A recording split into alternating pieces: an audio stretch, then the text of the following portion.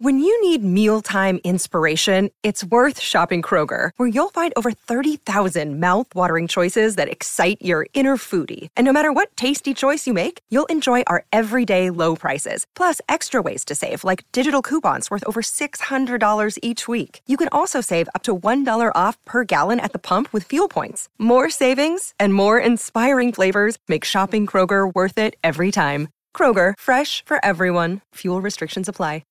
Something we share is that we're both early risers. You rise when and you do what? Well, I rise a bit before 4. This is Apple CEO Tim Cook being interviewed by Axios reporter Mike Allen in 2019. I like to take the first hour and go through user comments, and then I go to the gym and work out for an hour because it keeps my stress at bay. And here's how PepsiCo CEO Indra Nooyi described her routine in a 2011 interview with CNBC. What is a day like for you? A day like, I wake up around 4:30 in the morning and I read newspapers and I read my mail and documents for the day. I usually come to work around 7:30, 7:45. I'm in the office. Between 2008 and 2011, several studies came out that found that super early risers, and we're talking real early, like 3:30 a.m. early, earned higher grades, were more likely to anticipate problems, and more often exhibited desirable character traits like optimism, stability, and conscientiousness. Entrepreneurs organized meetup groups around the U.S. to hold one another accountable to waking up before the sun.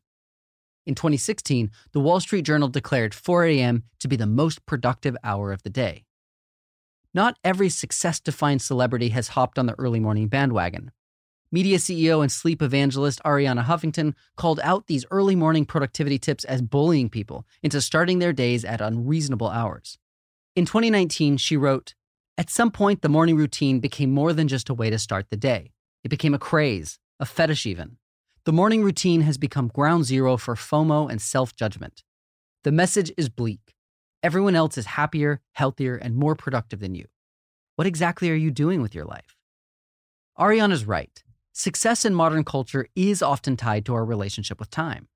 A ruthlessly efficient schedule is often seen as a special kind of virtue, a saintly steward of the clock. But when we're rolling out of bed at ungodly hours or filling our calendars to the brim, are we really acting as masters of productivity, or are we slaves to the clock? This is Ministry of Ideas, a podcast about the ideas that shape our world. I'm Zachary Davis. We tend to think of time as a universal and natural fact, but it's actually a very human construct, constantly evolving alongside changing cultural contexts. And different groups, from religious organizations to governments to corporations, have fought for millennia to control time, to control what we, as individuals and as a society, should do at each moment of the day. In this episode, we track the evolution of time from a sacred space to a capitalist tool, and think about what it means to manage our time when we've become so comfortable with time managing us.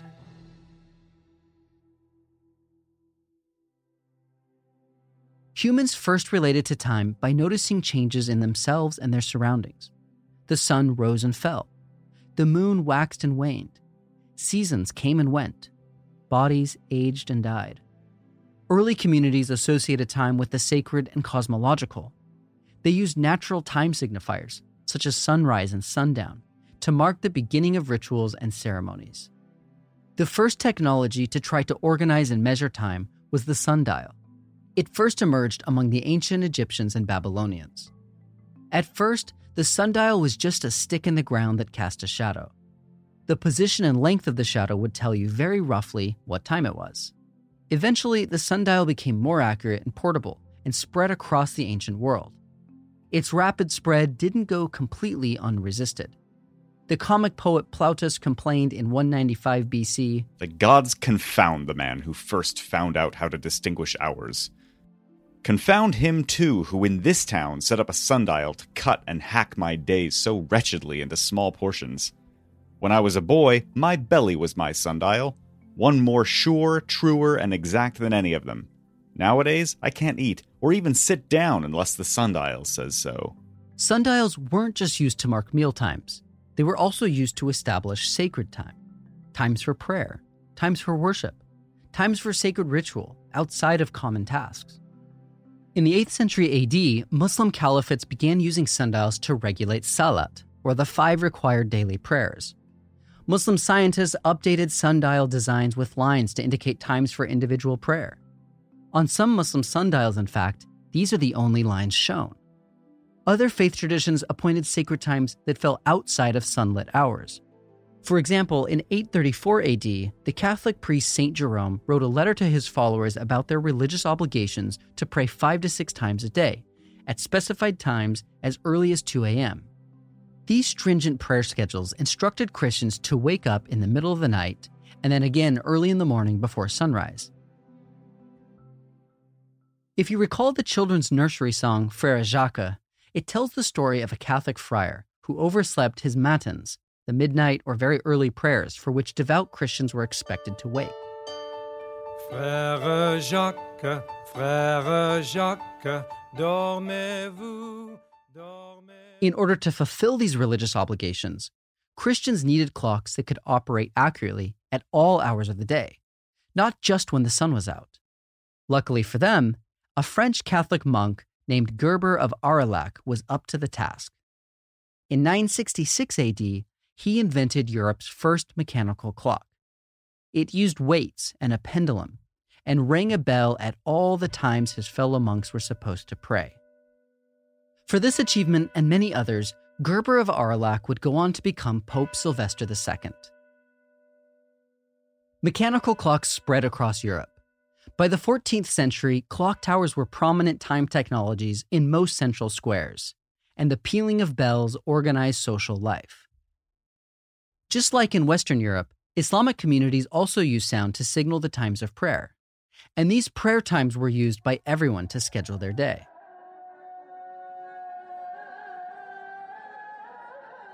Ahmed Ragab, a professor of science and technology studies at Williams College, explains how sacred time structured social life more broadly.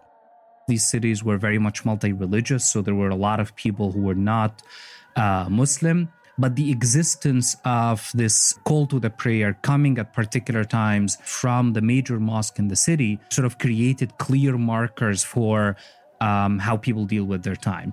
So someone could say, I'll meet you after the noon call to prayer. It doesn't mean that I will go to the prayer. It doesn't mean necessarily that I'm Muslim, but it means that we will all understand that there is noon prayer and we will hear it, and therefore we can manage our time based on that.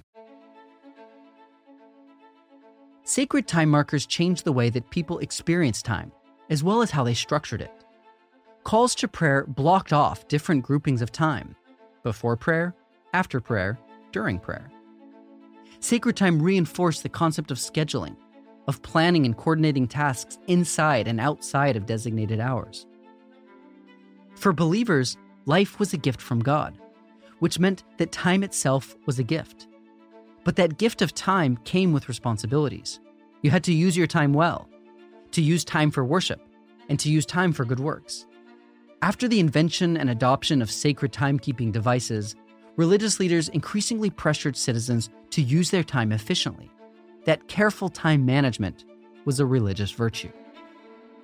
So one of the more famous and very prophetic traditions, or maybe proverbs that were very commonly cited in the medieval Islamic period, is that there are two blessings that people are oblivious of: free time and health. Within the same context, we see another layer whereby the idea of being busy is actually something that is very much prized. Productivity as a religious responsibility echoed across traditions. In a commentary on rabbinical scholarship, the great medieval Jewish philosopher Maimonides said, "It is a fundamental principle of Judaism that a person should occupy himself in this world with one of two things, either with Torah, to perfect his soul with its wisdom, or with an occupation which contributes to the general welfare of society, such as a trade or business." The way a person structured their time said something about the kind of person they were. To be productive and efficient was to be virtuous. Time was a finite gift. The ways in which you spent it reflected your values and relationship to the divine. Catholics, Muslims, and Jews all believed in the virtue of time management and productivity. but it was Protestants who took that belief to an entirely new level. The Protestant Reformation began in Germany in the 16th century and spread throughout Northern Europe. It heavily emphasized the need for each person to individually work out their salvation with God. You couldn't just coast along with your community and expect to make it to heaven. Here's the English Puritan church leader Richard Baxter writing in 1673. Use every minute of time as a most precious thing. Oh, where are the brains of those men that can idle and play away that time, that little time, that only time which is given them for the everlasting saving of their souls? The minister Oliver Heywood wrote in Youth's Monitor in 1689, "Time is too precious a commodity to be undervalued. It is the golden chain on which hangs a massy eternity." John Wesley, founder of Methodism, urged his followers in his homilies to, quote, "redeem the time, saving all the time you can for the best purposes." In his essay Waste Not, the sociologist Max Weber wrote, "For as a Puritan, waste of time is the first and in principle the deadliest of sins. The span of human life is infinitely short and precious to make sure of one's own election.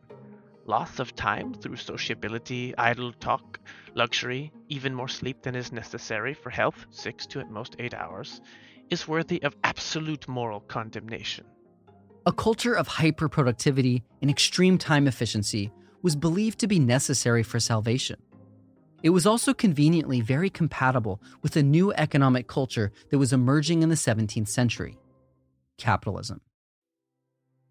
Capitalism was born from the new global trading routes of colonialism, chattel slavery, and the financial innovation of joint stock ventures, like the British East India Company. It accelerated in the 18th and 19th centuries through the Industrial Revolution, which changed not only how people worked, but also how they thought about time. The English historian E.P. Thompson observed that in rural or pre-industrial societies, workers were task-oriented. They thought about time in terms of how long it took to complete a certain task, like plow a field or cook a pot of rice. Task orientation carried a certain mindset toward time.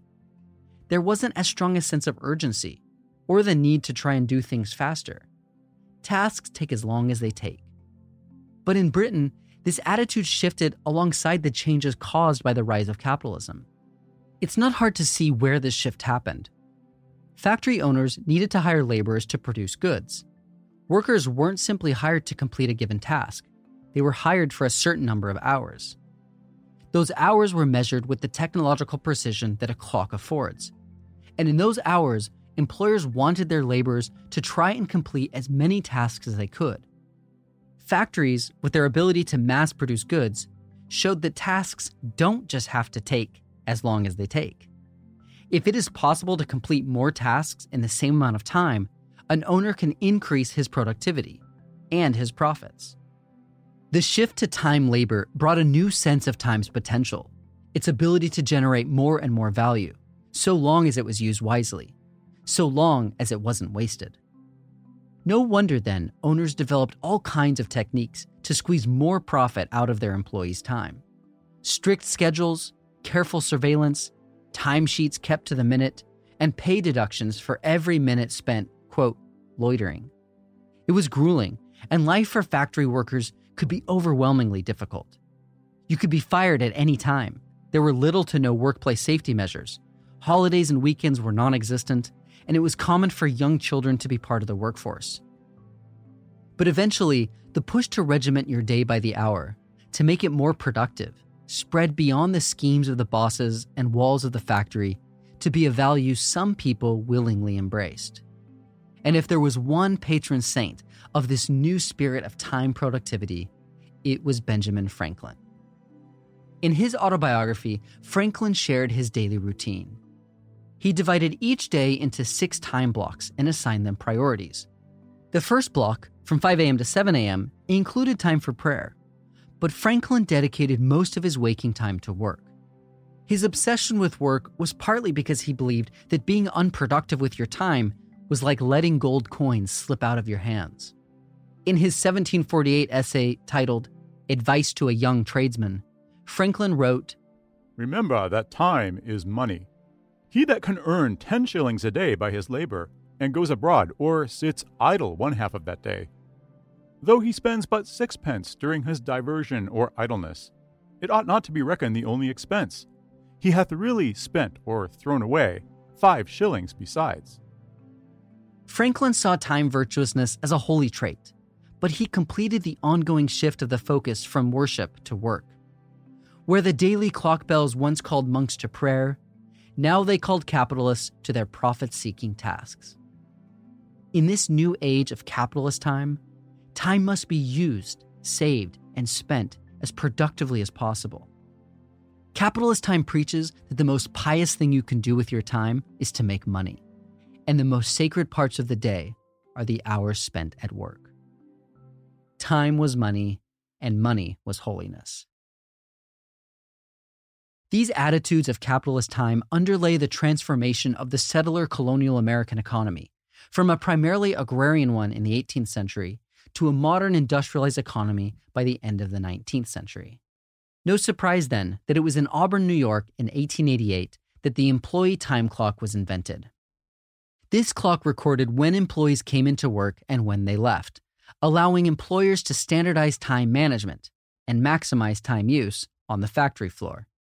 In the late 19th and 20th centuries, the majority of Americans' lives were overseen by factory clocks, which dictated when they worked and when they rested, when their time was their own, and when their time belonged to the job. Even Americans who weren't on the factory floor were bound to capitalist time. In the 1983 book, More Work for Mother, the scholar Ruth Schwartz Cohen chronicled how the introduction of household time-saving technologies like the washing machine and the vacuum cleaner paradoxically pressured late 19th and 20th century housewives to cram more productivity into the hours of their day. Take a listen to this Hoover vacuum ad from the 1940s. Peggy had a lot to do, but she liked doing it. The ad tells the story of a middle-aged married couple, George and Peggy Bates. Early in their relationship, they had lots of time to entertain, thanks in large part to their handy Hoover vacuum. The Hoover was constantly in her hand, and it helped make time for a game of tennis or a cup of tea with her mother. After 2 decades of marriage, George and Peggy's relationship goes stale. But when Mr. Sutton, the Hoover salesman, visits, George and Peggy learn all about the new model, which includes all sorts of new features. With this shiny new Hoover in hand, the Bates clean their house as it's never been cleaned before. With no chores left to do, they invite over some friends. And there we leave George and Peggy. But ladies and gentlemen, for you are concerned in this too, this film is about time. Time saved by Hoover. Time for women to devote to leisure, to their children, to their husbands. Remember, it's about time. 80 years after that Hoover ad, our obsession with time efficiency has only intensified. Dozens of articles have documented the rise of what's called hustle culture among my generation, millennials. Hashtags like rise and grind, hustle harder, and thank God it's Monday capture the spirit of this new culture, in which, supposedly, people don't just work longer hours, but often publicly express that they love those longer hours. There are different reasons why this culture exists now. Some have to do with need. Compared with boomers, millennials have less wealth, more debt, and less job security. Hustling and side gigs are often necessary to stay afloat. But another reason is that thanks to smartphones and social media, there was a new visibility to one's work life, and new social payoffs to making that work life visible. Leisure and consumption used to be the way that elite classes signaled their status. Now it's through being consumed, through devoting yourself to work. As journalist Ben Tarnoff put it in The Guardian, in the new Gilded Age, identifying oneself as a member of the ruling class doesn't just require conspicuous consumption. It requires conspicuous production, the public display of productivity as a symbol of class power. Tarnoff cites the extreme work schedules conspicuously advertised by CEOs, 100-hour work weeks, 4 a.m. wake-up calls, and so on. Being the right kind of busy is the status symbol of our time. It shows you are important, in demand.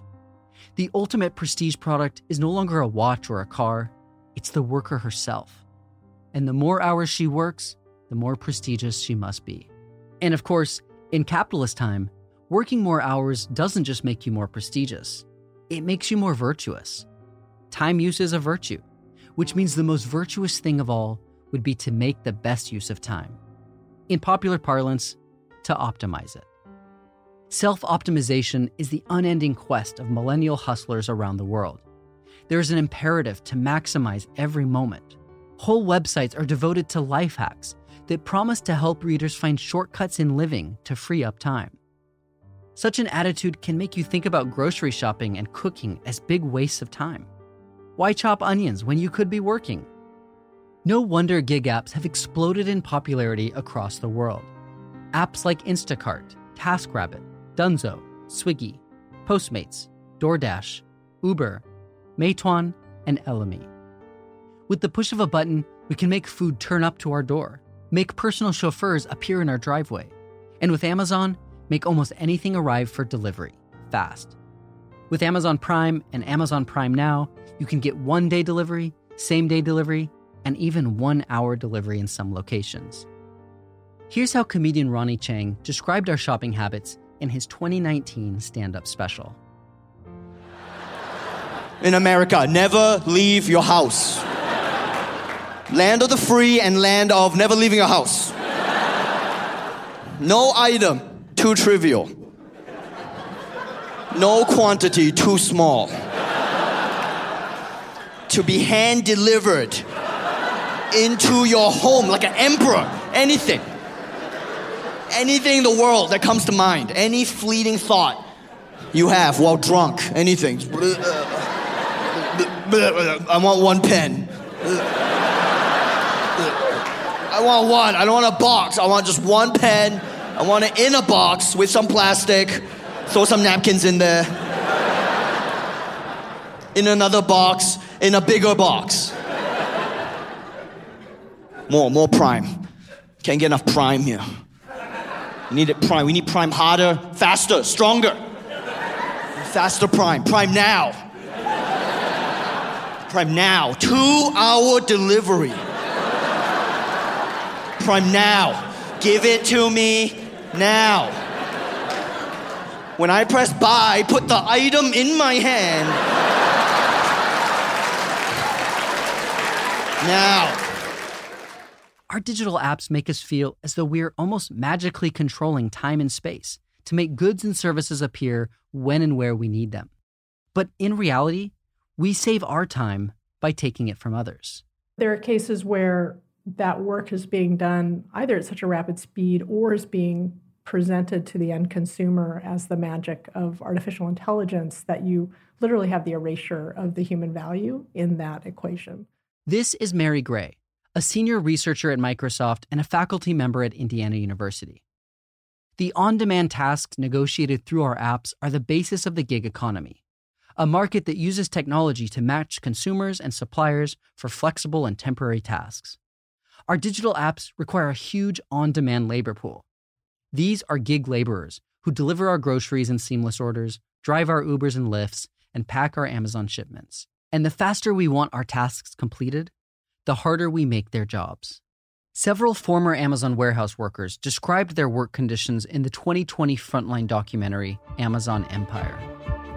You have security cameras right behind you at all times that are looking at you 24/7. And if you don't meet standards or the rates, you're out the door, you're just disposable. Every worker has a scanner at all times that basically track exactly where you're at. And they have a little blue line at the bottom of the screen, and it has like how many seconds that you have to have it done by the time it hits 0. And it puts you into panic mode.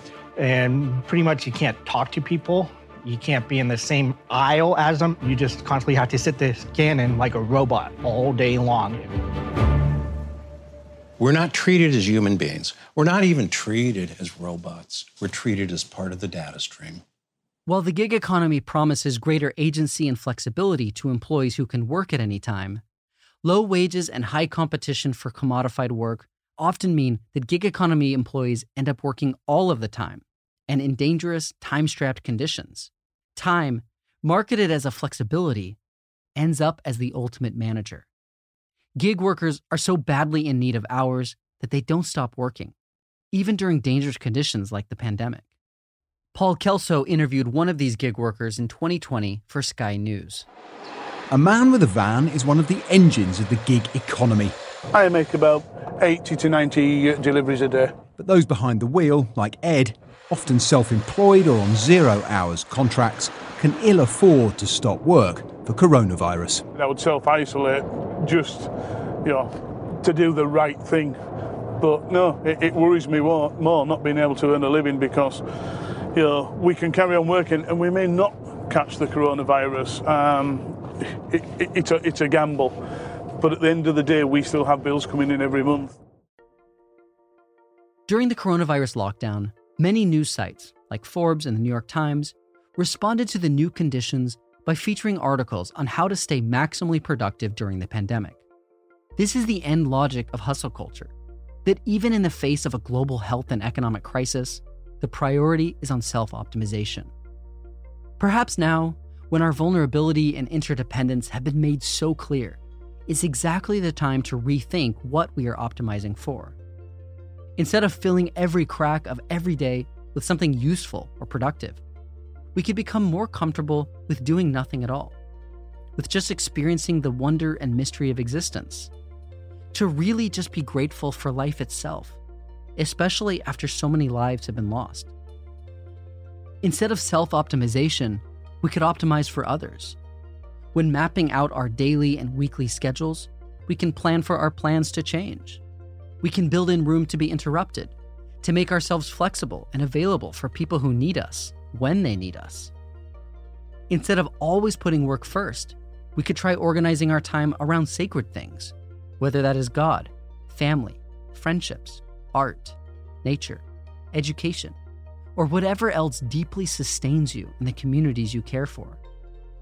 If it helps, you could even try imitating the medieval monks and set alarms for regular connection to the sacred, time for prayer or meditation or serving others. Maybe that means setting clearer and firmer boundaries around work times.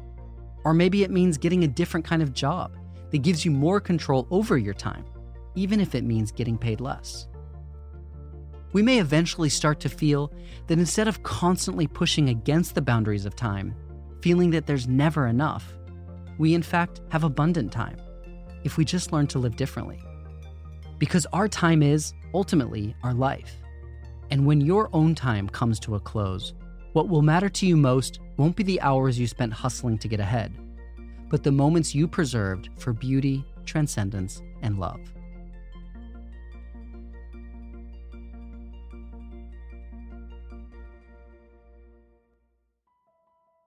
This episode is produced by Maria Devlin McNair, Shireen Hamza, Gili Vidan, and Adriana Krasniansky. Ministry of Ideas is produced at Harvard Divinity School by Nick Anderson, me, Zachary Davis, and Maria Devlin McNair. Sound design and music is by Steve LaRosa. If you enjoy this podcast, you can support us by sharing the show with your friends and reviewing us on Apple Podcasts. For more information, visit our website at ministryofideas.org. Ministry of Ideas is a proud member of Hub and Spoke, a collective of smart, idea-driven podcasts.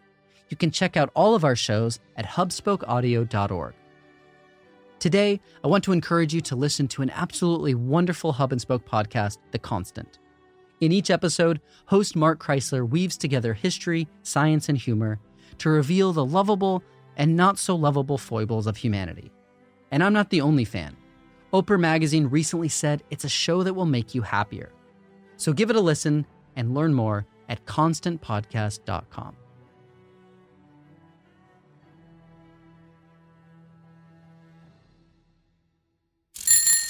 Hub and Spoke Audio Collective.